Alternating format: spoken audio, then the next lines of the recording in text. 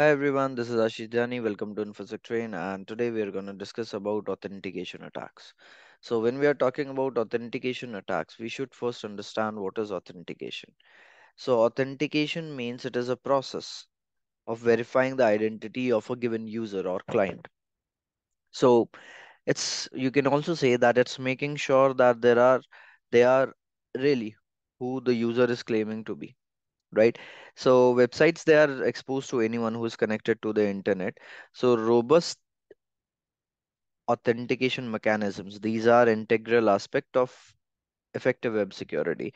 When we are talking about the authentication, so we have three major authentication factors: something you know, something you have, something you are. Something you know means like your password or pin, like that you remember. Then we have something you have. Something you have means something that you possess, right? So it is also known as possession factor, like your mobile phone or security token or any access card, right? So that is something you have. And then something you are means your biometrics, right? Like fingerprint or facial recognition is there nowadays. Iris scanners, retina scanners are there for authentication. So those are authentication factors. Now, these authentication vulnerabilities, they arise because the authentication mechanisms are weak and they fail to protect against brute force attacks. Then there are some logic flaws as well. Poor coding is implemented and that allow authentication mechanism to be bypassed entirely. So now what we'll be doing, we'll be looking that how authentication can be exploited. So what we have a website, and we will be using this website.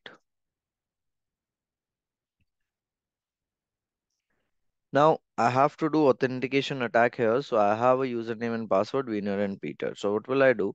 I will click on forgot password, enter the username as Wiener, submit it, and it says please check your email for password reset password link. I'll go to email client. In email client, I can see there is a link and it asked me for a new password. So I entered some new password, right? And I clicked on submit, right? Now, if I go back here in the proxy tab, I can see that there is a forgot password request which is going, right? I'll send that request to the repeater, and in repeater, if I remove this, right? And I remove it from here as well, and I send the request, right? It says 302 found and follow redirection HTTP OK, right? So it is working fine, right? So what will I do now?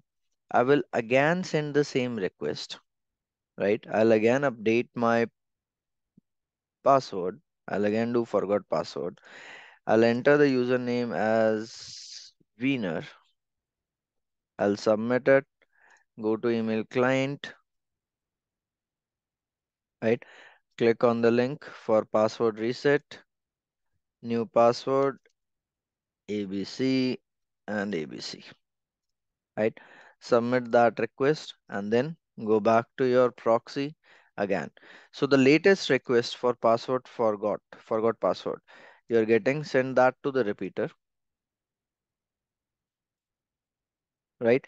And in that latest request, what will I do? I will remove this token. So the token was not being checked. So I'm removing that token, and instead of username, I'll write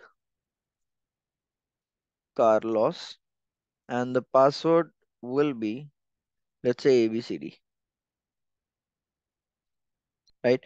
And when I send this request, right, it says 302 found, follow redirection, done, right? When I go back to my account, I can write Carlos as the username and ABCD as the password. Let's try if we are able to log in. So you are able to log in, your email is this and your username is this. So I'm logged in to someone else's account. So that's how I bypassed the authentication. So this was about authentication attack.